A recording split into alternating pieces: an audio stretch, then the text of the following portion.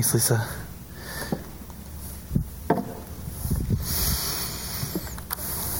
When you came in, you should have gotten one of these little fellers, which is the last 2 weeks of the companion to our small group series. I hope you've been encouraged by that. I know John worked really hard on this, and a number of people have told me that this series in the small groups and the discussions have been real helpful for them.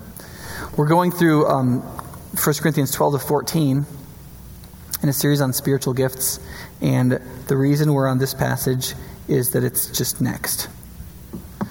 Now, the main idea of this passage is that both vitality and order are critical in the movement of Jesus for spiritually healthy people and spiritually healthy churches.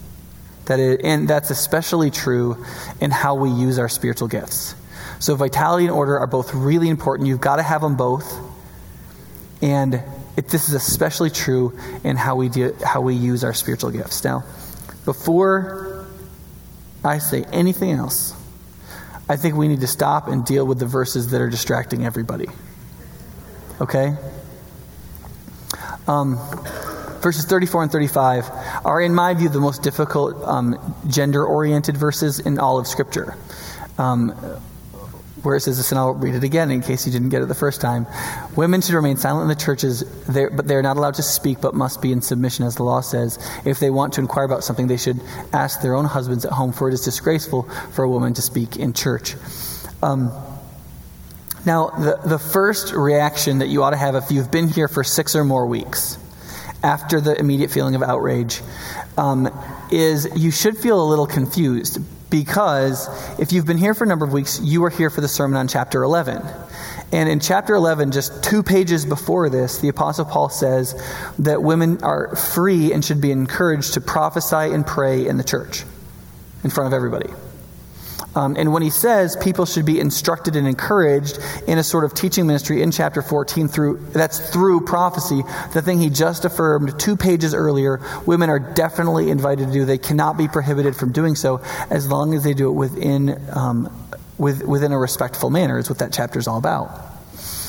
And so these verses are a little confusing. What exactly do they mean? How should they be applied? And it'd be great to just be like, well, we'll just get out your black Sharpie marker and we'll just draw a line over them and we're done. Most people read the Bible with a highlighter in one hand and a black Sharpie marker in the other. They highlight the ones they like and they cross out the ones they don't. The Sharpie marker usually is in our head and the highlighter's in our hand. But so here's what I want to do. I want to give you a couple of options for how to handle this. I've spent a bunch of time reading, a bunch of time spent on my intern reading, and I studied this in seminary too, but still we went back and looked at this. There's actually a lot of ink has been spilt on this. There's a lot of ideas for what we ought to do with this passage.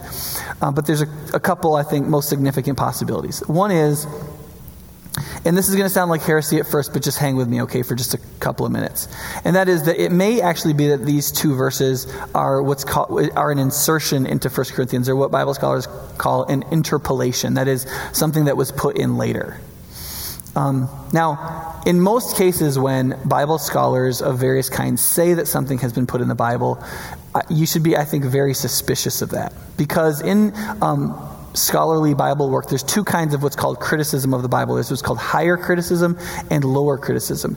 In higher criticism, it is a literary analysis in which there is no physical evidence for whether or not something is in or out.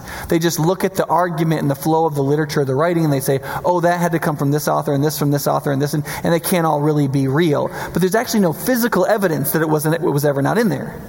Lower criticism, which in my view is much higher criticism, much better and much more certain criticism, is when you actually look at the physical evidence of the manuscripts. You go back and you look at the 52,000 New Testament manuscripts that we have, and you compare them with each other based on what families they come from, when they were written, which one's older, which one's newer, because the newer ones have mistakes recopied in them, obviously, so the older the better.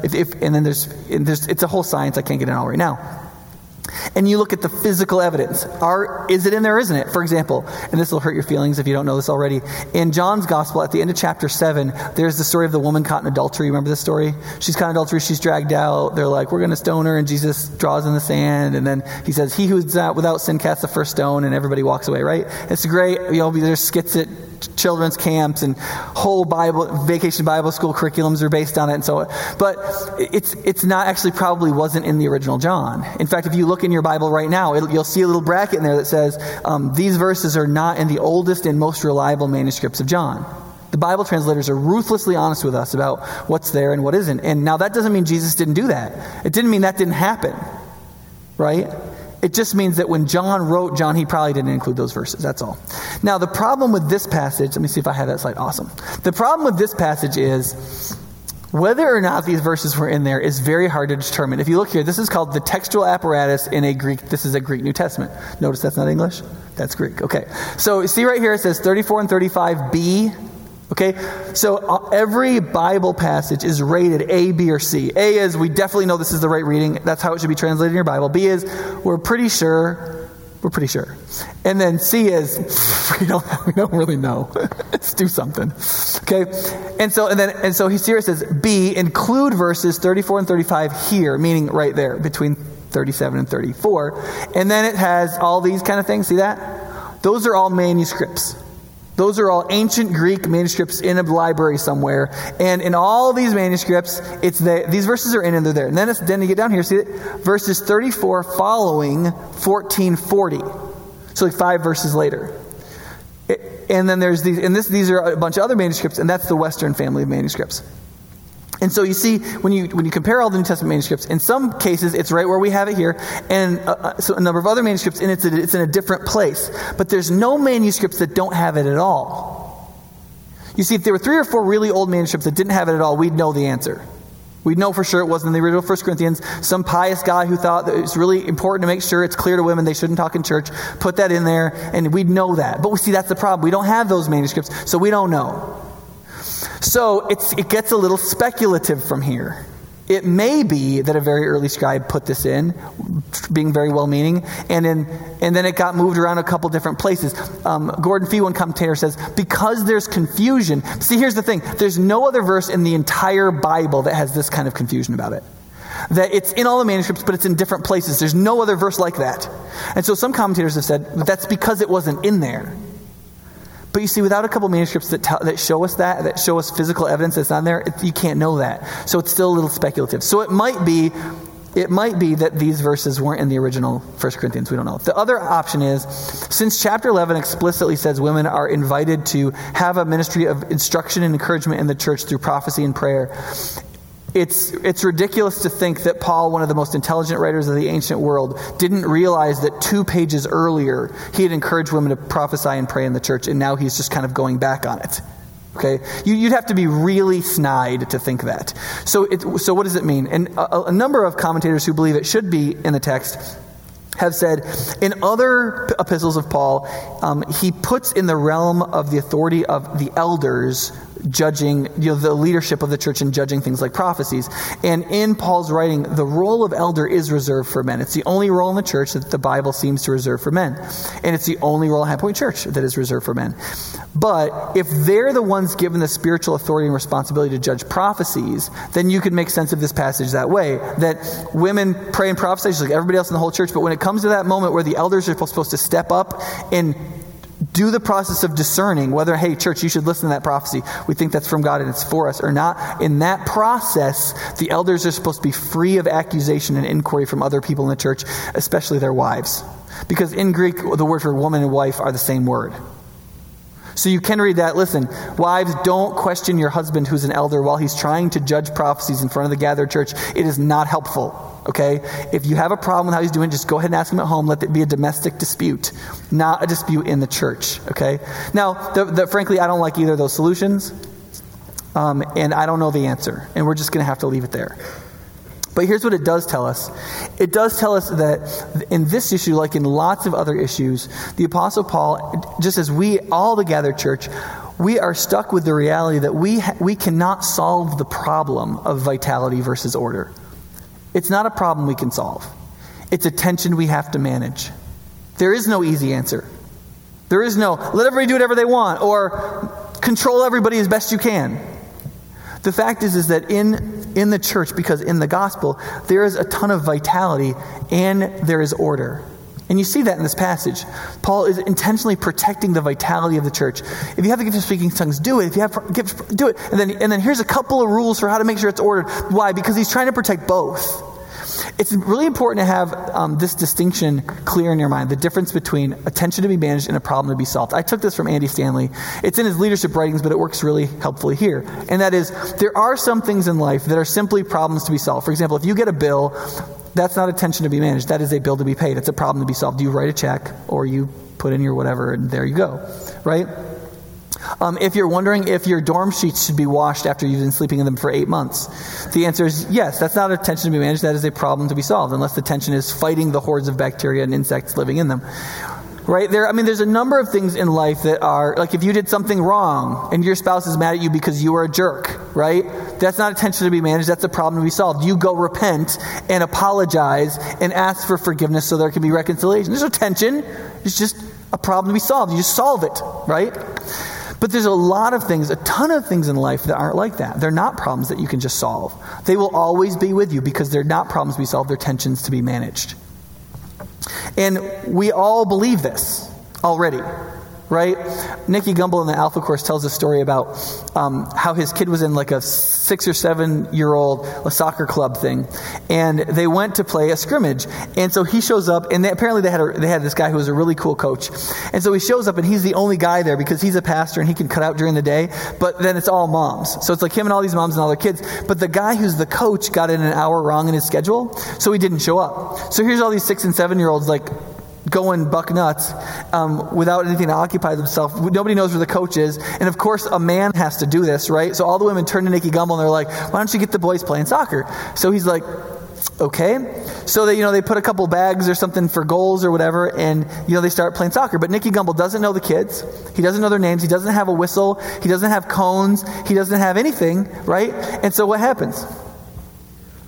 The thing just starts devolving very quickly, right? So some kid gets tripped and he starts crying, and another kid goes, "That's a foul, sir!" And the other kid's dribbling off to score a goal, and then it goes kind of out near the edge, but there's no line. And so one kid goes, "Sir, that's out!" And the other kid says, "No, it's still in," and they just keep playing, and he doesn't have a whistle anyway. He doesn't know the kid's name to call him back. And before, there's kids strewn about, injured, and parents getting ready to throw handbags at him. And then, right when it's sort of at the worst moment, the coach rides up on his bike. And he's got cones and a whistle on, and he stops the game, gets all the kids in the middle, puts the cones there, puts them on teams, divides them up, blows the whistle, off they go, and then they have a splendid time, right? You see, the point of that is that we have fallen into the romanticist notion that what really breeds vitality is freedom. That is license. If I'm free to do whatever I want, if I have license to express myself however I want, I'll live such a vital, alive, loving life. And that's that's not just false. That's actually the opposite of the truth. The truth is that vitality thrives the most within ordered boundaries. Right? I mean, how can I best express my vital love for my wife until I order the fact that she's the only one that's supposed to get my romance? Once I'm locked into a single thing, then whatever energy I've got goes one direction. And that's the truth all the way through life about vitality and order. They strengthen each other. They feed off each other when they're held in tension. For example, we already believe this about athletes and artists, don't we? Right? You've probably heard somebody play like a high-level piano piece, and there's something that just didn't really sound right about it. Technically, they were great, but the passion didn't come through. But then you've heard other musicians play, and they were incredible. But the thing is, they didn't just play with passion, did they? There were years and years and years of built skill there. When those two things came together, something great happened. Same thing with athletes, right? If you look at all the top-level athletes, do any of them play with apparently no passion? No. I get frustrated that some of them, their passion seems to be mostly about themselves, but they play with passion. But yet, there's nobody who wins just out of passion. If you could win just out of passion, especially passion for yourself, then JaMychal Finley would be the best receiver in the National Football League. Right? And he's not, right? I'm just picking on Packers. But that's the reality. The reality is that without the discipline, without the focus, without the order, without that, nobody's amazing. They both have to come together, right? Same thing is true with things that we think are boring, like business and meetings. The same thing's true. That's true in art and athletics. You need, for example, what makes for a terrible meeting? Why are most business meetings terrible? They're terrible. Why is that? Well, because they're both poorly run and there's no passion. And the two things that make for a good meeting aren't in most business meetings. Right? There's positions in business meetings who's in charge, and there may even be policies about those meetings. But there's no true focused order and structure that's moving everybody in the right directions in the right ways. There's usually not good leadership in meetings. And there's no passion in meetings. People express their passion at the water cooler after the meeting. There's meetings before the meetings, there's meetings after the meetings, but it doesn't happen in the meetings, right? That's why Jack Welch, when he was teaching on leadership, he said, you need to do everything possible to make sure that there's no meeting after the meeting, that the meeting happens in the meeting. Why? And he said, and Hybel says this, and a bunch of people write this, say, you've got to have candor in the meeting. People have to say what they really think. They've got to feel like this meeting matters. What we say here is going to actually happen. Whatever we decide together, we're all going to do. And it matters. I'm going to spend months of my life executing what we decide in the next 2 hours. And when you get that in a meeting, when you get the ability for people to say what they really think, and you have somebody who's really leading, they're leading you in a direction of discussion, they're calling fouls when it gets personal, but they're making sure that arguments are being made and that people aren't getting stifled, what happens? You may have never been in a meeting like that. They're amazing. They're amazing. There's one meeting on our staff that everybody totally remembers. It was a 2.5-hour meeting about whether or not to go to 2 services and how to do it. Almost about half the staff cried at some point during that meeting. Right? But we really thrashed it out. And almost everybody in the staff, even the people who didn't get their way, most of them would look back and say, that was a good meeting. Or at least I wasn't bored. And here's why. Because vitality and order are meant to go together in almost everything. And it's not a problem to be solved. You can't say, well, let's just be vital and forget the order. Let's just be orderly and forget the vitality. No, it's a tension that has to be managed, right? Same thing is true of a fire, right? You cannot throw a match in an empty pit. There has to be fuel, right? But what's the biggest problem that little boys and little girls have if you tell them to build a fire and they've never done it before? Do you know what it is? They smother the fire. They build it in such a way that no air can get in. And so, because they've watched you put the paper in the bottom, and they know to do that, right? But they don't know that you've got to create air intakes on the side and stuff like that so that you stack things in such a way so that air can flow through freely. Because you've got to have fuel, and the fuel has to be structured in such a way that it's close enough to each other so fire can spread from fuel to fuel to fuel to fuel, right? But you've got to have enough air to come in so that combustion can happen. And if either one of those are missing, it's not going to work. You don't get fire, right? And in all of and this is true, what's true in these things is actually true spiritually as well. That a vital church, a vital Christian life, has the same categorization. In relationship to vitality and order, it's not a problem you can solve. It's not something you can simply solve with policies. It's a tension that's going to have to be managed because both are critically important.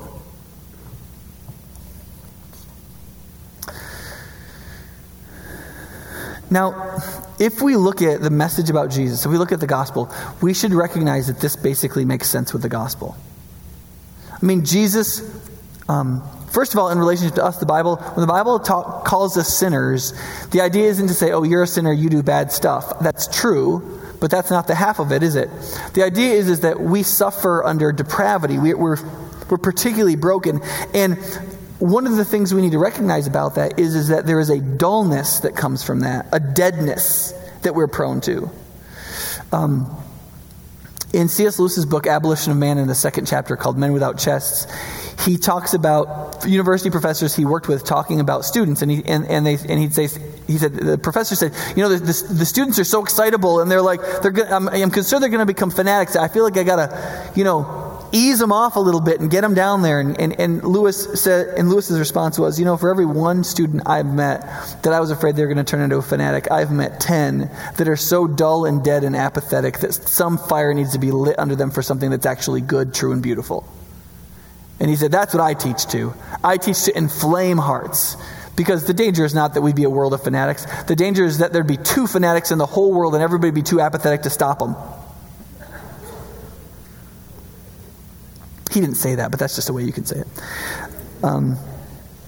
And on top of the fact that we are given, because of our nature, to deadness and apathy, the gospel is full of this of life. I mean, Jesus said, I have come that you would have life. And he didn't just say, so you'd be alive. He said, so that you could have life abundantly or to the full. That is, that the life that we're given isn't just the fact that we get to be alive or even just stay alive. I mean, what is eternal life about anyway? Is it just the fact that if your life stinks, it could still last forever? It's not, right? I mean, the idea is that there is not just an increased quantity of life, but there is a fundamental qualitative change of life with Jesus. That Jesus is inviting us to a great kind of life. Because the gospel is full of vitality, because Jesus is full of vitality. He preached vitality in his execution. He was so vital. But then that's also true of discipline. I mean, there is nobody disciplined as Jesus. What gets somebody to embrace a cross? What creates that kind of drivenness? That kind of focus? Jesus was a focused, driven, disciplined person. He once said in John, he said, I don't do anything that I do not see my Father doing. What I see my Father doing, I do. I don't do anything else. Because he was obedient, he was focused on obedience, and he was pointing to that for us as well.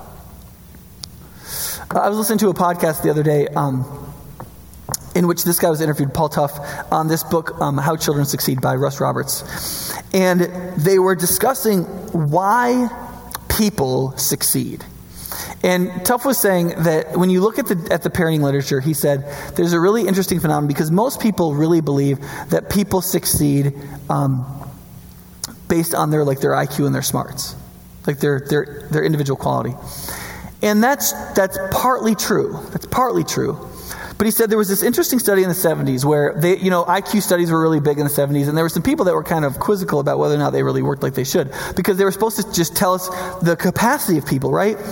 So these researchers said, okay, so if IQ tests totally tell us the capacity of people, we should not be able to incentivize kids to improve their scores, right? We could give them incentives, they could work harder, but their IQ scores won't go up, right? So they basically came up with a study where they simply just gave kids M&Ms, right? To see if they could do better. And so they'd give a kid an M&M, and what they found was for a very large percentage of students, their IQ went up about 10 points. Or 10%, I think. Which was not supposed to be possible. And what that showed was, actually even how smart you are is partly determined by how hard you're willing to work your own brain.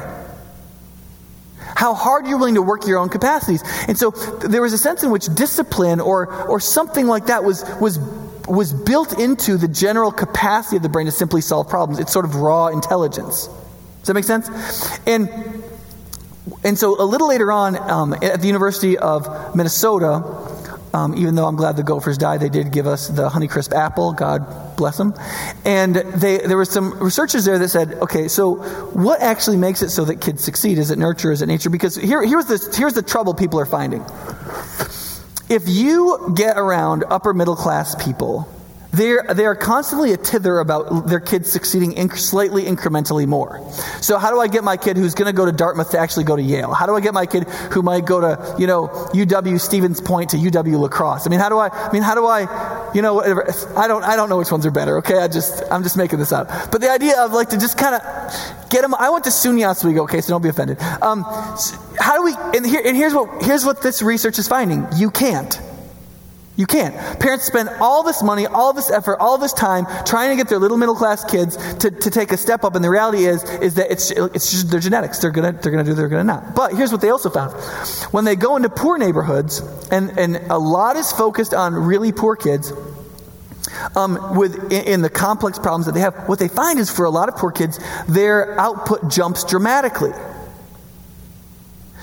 And so people are kind of quizzical about this. Why is this the case? Why is it not just their genes and poverty, but why is it so with milk? And here's why. And Paul Tough argued this. He said what seems to be is that in certain environments, your genetics can't matter enough because something gets in their way. You need a certain amount to to get what your genes can get you, and then that's what you are. So in a middle-class home where, the family's together and the kid's doing fine and they're fed, and so they're not malnourished, and they're taught basic self-control, and they go to school and they learn what they need to learn. Getting them from this here to here is an activity in futility. They are what they are. But with a kid in which their genetics would be malformed because of environmental things that wouldn't let their genes work, doing things can be extraordinarily helpful. Now, how does this apply to this? Are you wondering that yet? I don't know. I'm just kidding. The issue here is what Tuff says. He says the number one predictor, when these University of Wisconsin people did the study, the number one predictor of how well somebody would do actually was not their IQ. So they actually started with families in the womb. They got a bunch of families. They started before the child was even born. And then they tracked them through into adulthood. And there was very little correlation between IQ and success. Isn't that interesting? You would think there'd be... He said that the closest correlation was between IQ and what he called conscientiousness. That is, people who have a passion and a drive for something. They're emotionally connected with it, they're passionate about it, and they have the drive and self-control to bring it about. Now, the old cultures that we think we're so far beyond used to call this the virtues. The virtues, that is, to believe in and care about the right thing and have the self-discipline and self-control to see it done. Right? So we call it conscientiousness to slip the virtues past the modern people who think we're so far beyond the old folks, right? And the word that Tuff gives it, which I think is a really good word for us, is the word grit. People who have grit succeed. That is, that they have a passion, a vitality. They care about it. It's not mere self-control. People who have mere self-control will ultimately give up. People who have merely self-control are the people who do everything right and then they just tank one day. Right? And people who don't have self-control and just have passion, they're constantly imploding all the way along. But who makes it to the end? And Tuff argues, and I would say that he's a couple thousand years too late, but very helpful, is that it's grit that gets people through. That is, to have the right passions and the right disciplines coming together. That is, vitality and order properly tensioned and managed against each other. But the thing about Scripture and the thing about the gospel is this. The gospel doesn't just tell us this is the case. Jesus crucified and risen can actually produce this. And I would argue no one can produce it like the crucified and risen Jesus. The one who is the most vital who ever lived and the toughest who's ever lived. The one with the most grit who has ever existed. Is the one who can not just show us and not just argue that it's necessary, but actually produce it in us. So let me say a couple words about the church and then a few words about how Jesus produces that in us. There's two things that this passage focuses on. One is that we need to build vitality. We cannot afford to not care about vitality. We cannot be a rule people. We cannot be like, we're going to do it all right, and this is how you should parent, and this is how you should act, and this is what you should say and shouldn't say, and this is how you should, and this is who's this, and this is who's going to be in this ministry, and you can't be a this until you've been here this long, and you can't. Now there's some of that, maybe a few policies here and there. Like in this passage, Paul gives 3 rules, but only 3, and pretty loose ones, right? I mean, if you look at this passage, honestly, I think that there are just some order nightmares in this passage that Paul does not clean up. For example, I mean, think about this. Is the scene that Paul is describing any sort of ordered situation that most of us would be comfortable with? I mean, think about it. What does he actually say in the passage? He's like, now when you guys come together, you're all going to have something you're going to want to share. Somebody's going to have a song, and somebody's going to want to say a word of instruction, somebody's going to speak in tongues, and somebody's going to have a prophecy, and then you should have a couple, 3 at a time, and then somebody should judge it. And then if one person is prophesying, but then somebody over goes, oh, I think I have a prophecy. This guy just should courteously stop, let this guy come up and prophesy, then this person can finish, then you can judge that, and then we can do this. And I mean, what would you do if we had church like that? You would flip out, right? I mean, you'd be like, what's happening? Who's doing what? Are you going to let him do that? What about this? They said that last week. That guy's a dork. We know that from like 3 weeks ago when he said that thing that was really dumb. And what about this? And how about what's going on with this? And how that is, right? I mean, this is still a pretty crazy scene, isn't it? It's still a pretty crazy scene. But yet he said, like, there's a lot of people, like, honestly, don't some of us go, listen, the Bible says do everything decently and in order. That's from this passage, folks, okay? I mean, decently and in order is a bit of a relative statement. And so why is that? Why doesn't he just shut down speaking in tongues? Why doesn't he just shut down prophecy? Why doesn't he just shut that stuff down?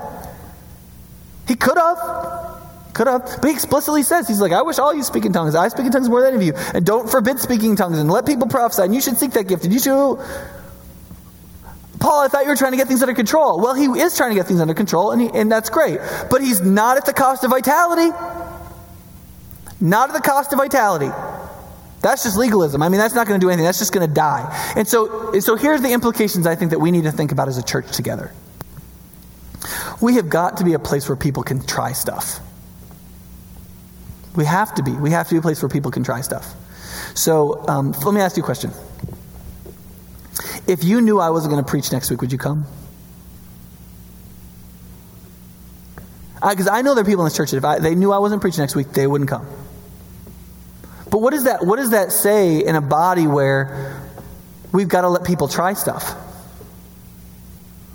I mean, unless we're a place in which... Not all the goods and services are going to be consumer level here, are they? The civic life of America is dying out. There used to be this whole structure of American society in which people did things voluntarily. And it wasn't perfect. It wasn't iPhones. It was just people just did things, and it wasn't perfect, but it was fairly effective. It got people what they needed to, and that was just how it did. People just, they'd see a problem, they'd get some people together, they'd go fix it. Was it perfect? No, it wasn't perfect, but it was a solution. It was helpful, right? But you see, more and more we're coming to the place where everything has to be done by an expert, everything has to be done by somebody who's really good at it, and everything should be done on consumer level grade outputs. And here's the problem with that. You have no idea how expensive that is, and you're not willing to pay for it. That's the fact. That's a fact. That has nothing to do with Democrats and Republicans, but that's why we have that big a debt. Right? Nothing to do with the parties. Has to do with we want this level stuff. Everything has to be done by professionals, but we don't really want to pay for it. That's why churches that aren't vital in terms of volunteerism are always strapped financially. Big, huge churches with millions and millions of dollars in their budget, and they don't give millions to missions or to fix poverty or to do anything like that. Why? Because they can't afford to. Why can't they afford to? Because they have to produce everything on a consumer level, which means they have to hire professional staff to do everything. But then the people who don't do the thing but just receive the goods and services, they pay what they think it's worth. It's always less than it costs, usually about half. So what happens? The church gets bigger and bigger and gets more and more and more strapped financially. And so you build a church with thousands of people, and you can't give away, and a church planner comes to you and says, it's going to cost $500,000 to plant this church. Can I count on you for $50,000? And you believe in the guy, you believe in the plant, you believe in the spot, you believe in the thing, but the answer is no, we don't have any money. Why? Because we're not trying stuff. We're hiring people to try stuff. We don't want to pay for it. Who does? And what do you have? You have a codependent church in which ministry is received but not done. People aren't trying things. They're not expressing their spiritual gifts. They're concerned that they're not invited or they're going to fail. They think that everybody expects them to do consumer level grade stuff. Listen, your kid shouldn't have that interesting a Sunday school teacher. Why should they? It's good for your kid to learn how to concentrate. You know that you watch too much TV, your brain forgets what real life is. Right? I mean, it's a problem. It's a problem for us. You know, non-reality is more high definition than reality. It's a problem. And so if we invest our kids in ourselves in this idea that life should be high definition all the time, we are going to implode. Vitality goes away. We never become who we're meant to be. We've become these passive cultural vampires, sucking the blood out of anybody who's still vital until they die. And what do you get? You get 90% or 80% of American pastors' wives who wish their husbands did something else. That's what they check. That's what 80% of American pastors' wives, that's what they check. I wish my husband did something else. Why? Because he got into this because he was vital, and now he's a shell. That's what the church is doing to him, right? Or you get people who they've never served in the church. They're like, well, I wouldn't be very good at that. Nobody's good at it. Nobody's good at anything. Okay? Of course you wouldn't be good at it. I mean, we need to quit saying, listen, if you didn't do this because you didn't think you'd be good at it, you're right. It's kind of like people are like, well, I don't know how if I'm real godly. You're not. But are you going to get in the game? That's the question, right? It's like, if I didn't preach, if I wouldn't get up here and preach till I was a good preacher, we would not have church. Okay? If people didn't serve in children's until they were fabulous experts in childhood development, we wouldn't have anybody in children's. And if nobody would volunteer with the youth until they got adolescent issues, we'd have nobody volunteering in youth. And if you didn't help the poor until you'd read all the books on making sure that everything you do is truly helpful and not codependent, and you'd never do anything with the poor. And if you did, you'd do nothing. I mean, can you imagine if our greeters were like, well, I don't know if I have the interpersonal sales skills necessary for greeting. I mean, God forbid, I might shake the guy's hand slightly wrong. I mean, vitality requires two things. Centrally, you got to get the heck out of the way and let people try stuff. You got to be okay if you're in leadership with things not at consumer grade. And what that means is those who are consuming have to also be okay with things not at consumer grade. Your small group leader may not be fantastic. That's by design. It's by design. Now you have to be a little more fantastic. That's good for you. Right? Now if your small group leader's consistently horrible, then we may be able to find out that that's not that person's spiritual gift and help them figure out where their spiritual gift is. That's why we're doing this series. But vitality requires an acceptance of reality. I didn't intend for that to rhyme, it just does, okay? Vitality requires an acceptance of reality. Life isn't high definition. We are real people. We're not that good at stuff. You can't do everything on the expert level. We can't do everything perfectly scientifically. Half of the social science we know is wrong. Right? You just got to get in there and do it. You just got to get in there and do it. Right? And that's one of the reasons why. Have you wondered why we're now in our third year of the gospel? First year I was like, let's spend a year in the gospel. Second year I was like, let's do another year in the gospel. Let's do another year in the gospel. Why? Because though we want vitality in everything we do, out of love to build up the church, real vitality only comes from one place. Jesus. The kind of vitality we're looking for only comes from Jesus. That's why the church can never in the center of things, the gospel has to be constantly going out. The gospel, the gospel, the gospel. Why? Because it's the gospel that builds vitality. I have to believe that if I organized everything incredibly at this church and we were all organizational geniuses, you still would not volunteer for stuff. I have to believe that if I will get out of your way and inspire you that the gospel is great, that Jesus is the most amazing thing that has ever happened to us and to the world, that will do something in you and you will try something. And it might not even be in this church. It might just be the way you do your work, and it might be how you raise kids, or it might be what you choose to do, or whether I don't know what it'll be. I don't know what it'll be, but it'll be something.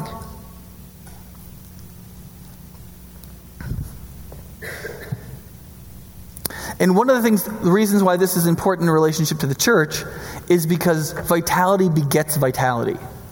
If there's a community of people who have this vitality, and we're together in this thing called the church, the assembly, the movement of Jesus, and we express it through our spiritual gifts, what happens? It's contagious. We get vitalized. It's like a circulatory system, right? Okay, we got to move on. Second is to build order. We have to build vitality. We need to build order. I'm going to just say a couple of things about this.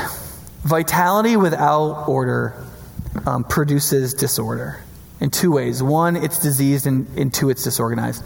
It's diseased in the sense that dysfunction is always the loudest thing. And so if we've got all kinds of vitality, all kinds of people doing stuff, a lot of people are going to be doing stuff. Some people are going to do stuff that's just sinful and mean and ugly. And what you end up getting is, if there's no order, if there's nobody whose job it is to step up, two people can destroy a whole church. I remember I worked with a guy one time who was doing a PhD in something else, and he had been a pastor at two churches, and he said, I'll never be a pastor again. And I asked him why. He said, because nobody will fight for the church. 2, 3 people could destroy a church. And there's nobody, people know what they need to do, but there is nobody who will stand up and fight for the church. Which I was actually pretty thankful, because I've seen that happen. I've seen dysfunction and people just shrug their shoulders and be like, what's the big deal? And it destroyed churches. But I've actually also been in a couple of situations where men and women with real guts stood up and said something. And there's some of you who are here at High Point who kind of like what's happening, and you're like, hey, this is kind of cool church, we like it, and you've been here the last couple of years. And you don't know that a few years before that, that's exactly what happened here. The church was coming apart, and there were some people who stayed and fought and spoke and acted and did, and that mattered enormously on what happened for this church to keep its heart and survive and hopefully be doing better. The other thing, though, besides just disease, is that disorganized. You can have 1,000 truly alive things, but accomplishing nothing. What makes all of us more than the sum of our individual parts? I mean, how do we become a one another? How do we become... Jesus didn't call us a church. He never used that word. Church comes from a German word for basilica. He called us the assembly, or the people, or the gathering. That is, the movement. That he was going to create a movement. It was going to meet in local assemblies. Those would then sometimes have buildings around them. And it's okay to call that group of people the church if you know what that means. But he was focused on a movement that he was creating that was meant to be more than the sum of its parts, that was meant to be focused. And he said that when that happened, the gates of hell couldn't stand against the church or the gathering or the movement. And you see, without order, without somebody being in charge, without some kind of leadership, we don't ever get organized. We don't ever become something that can go somewhere. We're just a bunch of dots. And that's really difficult in an era in which we're initially and just immediately skeptical about leadership, about anybody who has any kind of authority to do anything. Right? We immediately get our backs up. Most of us think we know how to be chiefs, but we don't know how to be Indians. We don't know how to follow. We're not good at following, and we don't cherish following. But if there's going to be leadership, the vast majority of us have to be followers on some level in some roles. I mean, there's a lot of times at home, I like to lead. Listen, I like to be in charge. I like to lead. But there's a lot of times at home where I haven't been around, and I have to switch roles and follow my wife in something because she knows what just happened and she knows what system we've set up. And even to be in charge, I still have to figure it out. You just have to follow sometimes. And you see, until we realize the importance of order and the importance of leadership in the church, and that this thing is ordained by Jesus and he wants there to be authority in the church and in his movement, then we're not going to take really seriously the call to be followers. We'll say, I'm a follower of Jesus, but I'm not following any people. Well, then you don't like the idea of the church, and I don't know what you're going to do with that, but Jesus is kind of into that idea. Or so he says. Which means a couple of things for us. And I'm going to skip a couple other points here, but one is, I remember some years ago I went to a summit where Bill Hybels was talking, and he said the church rises and falls on leadership. The church rises and falls on leadership. And I remember thinking, that's such a secular idea, isn't it? I mean, the church doesn't rise and fall on leadership. The church rises and falls on the gospel. The church rises and falls on the presence of the Holy Spirit. It rises and falls on the providence of God and people embracing and loving the scriptures. That's what the church rises and falls on the sacrifice of people. And all that's true. And then I realized sometime later, that he was right. He was right. Because for the church to not be diseased and disorganized, for the church to really be a unified and ordered body, a group of people managing the tension between vitality and order, that requires leadership. That requires people who will fight for the church. That requires people and here's why. Because you cannot fix this with policies. You cannot make a policy manual thick enough to make all the order work, and yet it'll kill the vitality. That's what everybody says about business cycles, right? This is the life of a church, right? Everybody has a lot of passion, and so the church, boom, it starts growing, and then the passion kind of drops, but the administration increases, and the church eventually declines and dies. Everybody goes, well, that's because people try to control everything. Well, is it that? Or is it that they didn't have any organization in place, and so their passion got burned out? And so the point leaders, when they got burned out because there wasn't any order, they drop off and then the whole thing starts to tank. Data doesn't tell us. But you see, that's what tends to happen. Oh, thanks. That's what tends to happen is we have this issue where we don't want to be followers and we don't want to have to fight, but somebody's got to lead and fight. That's got to be somebody's job. That's one of the reasons why I think it's fun that High Point is a congregational church. Because in our polity, we get to pick who we're going to follow. We nominate and elect our own elders. We elect and we fire our own pastors. And it's the reason we do that is the same reason guys have to ask girls if they'll marry them. Because if she's signing up for that, it ought to be her choice.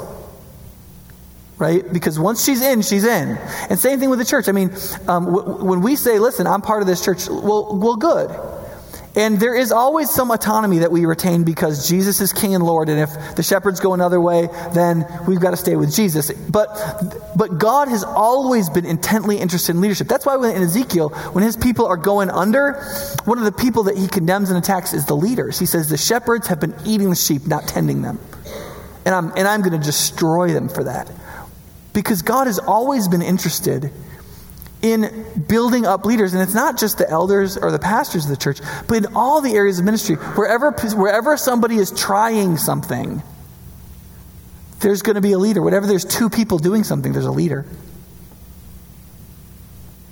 And so we have to be a church that puts people into things before they have a track record in them. That allows people to try stuff, not just that's on the bottom level, but that's at some of the upper levels in terms of pulling things off. We've got to allow people to be leaders, and we have to choose for ourselves leaders who are going to do the job of leadership. And one of the things we need to think about is this person vital? And is this person ordered? And therefore, does this person have the grit necessary to be a leader? Every time you nominate or vote for an elder, you should be thinking about that. Does this person have the grit necessary? Do they care about the vitality? And do they care about the order? And is this person capable of holding them in tension? Because friends, we do a lot of that at elder meetings, trying to figure out what to do. And the good news right now is I think when a moment would come up that our elder board will be faced with whether or not to fight for the heart of the church, I think that the 13 men on that board will. They fight me all the time. Right? But this is also the reason why, and you've heard me use this language before, the church needs to be decentralized and aligned. And so, for example, like we've been 2 years ago, or a year and a quarter ago, we launched small groups again. Why did we launch small groups again? Just to make you come to church twice a week somehow? You know? That wasn't the reason. The reason we launched small groups again was to decentralize the ministry of the church. To put 35 people doing pastoral ministry rather than just one or two. Right? To have situations in which you'd be responsible for more. Right? You're part of a smaller group. There's less place to hide. Everybody's a little more involved. That's important. Just a few weeks ago we launched the Hub. What's the point of the Hub? Is it the Google-like monster in which we can extract specific information from you so that we can market annoying advertisements to you when you try to watch videos? Right? Is that this is all about? No. But is that a problem? Is that a tension we're going to have to manage? That if you put in information that allows you to access opportunities that we could misuse it? Absolutely. But that's not a problem to be solved. That's a tension to be managed. The problem to be solved was God has given his people gifts and they can't connect them with the best opportunities. How do we do that in a decentralized but aligned way? The Hub. Small groups. And why do we have this worship service, but yet ministries? Well, why is this moment the center of our community life together? Because if we're going to be decentralized, we'd better be aligned on something. We'd better be aligned on the gospel. We'd better be aligned on Jesus. We'd better be aligned on what that means. We're all going to apply it in different ways, and ministries are great for that. Ministries are different ways to apply in a decentralized way the gospel by trying something. But then we come here to make sure that at the bottom we are all aligned like a laser. And that only works if we're aligned on the one who gives vitality and order. Because if you think about all the difficulties in your life, they all come down to vitality and order. They all come down to temptations to either screw up or give up. Right? I mean, think about it. Think about every trial you have and every temptation you have. Every one of them is a temptation either to screw up or give up. Screw up, a lack of order and discipline. Give up, a lack of vitality. It's a breakdown of grit. And I can talk to you about grit, but there's only one thing that produces it, or only one person that produces it. Jesus, the risen Christ. He produces it. He's the example of it. He is the one who gives real life through faith. He's the one who pours out the Spirit of life and the Holy Spirit. He is the one that directs us in the vitality and order, and He is the one who can bring vitality wherever you are. No matter how dead you feel, no matter how disordered your life is. You need the one who has grit. You need Jesus, and you need to either apply Him in a new way and come to Him on new ground and on His terms, or you need to come to Him for the first time. And when we do that, we will be a gritty people. The people with the virtues necessary to manage the tension of vitality and order in such a way as to be the church in a way that, like Jesus said, the gates of hell would not be able to stand against it. Let's pray. God, I pray that you'd help us to be a people who take to heart the need to focus on vitality and order. Help us to be a leading people, a following people, a people coming to you, seeking that our zeal would never be lacking, but to keep our spiritual fervor serving you, that we would be constantly coming to the gospel for our vitality and our order, to see Jesus as the one who is the perfect embodiment of this tension managed and lived out. And help us to be a place where people can try things, a place where people don't expect things to be perfect, but see the vitality in people attempting and doing. And help us to be a church that is strong, so that, in the words of this passage, everybody, through the application of all the gifts, could be encouraged and strengthened and instructed. In Jesus' name, amen.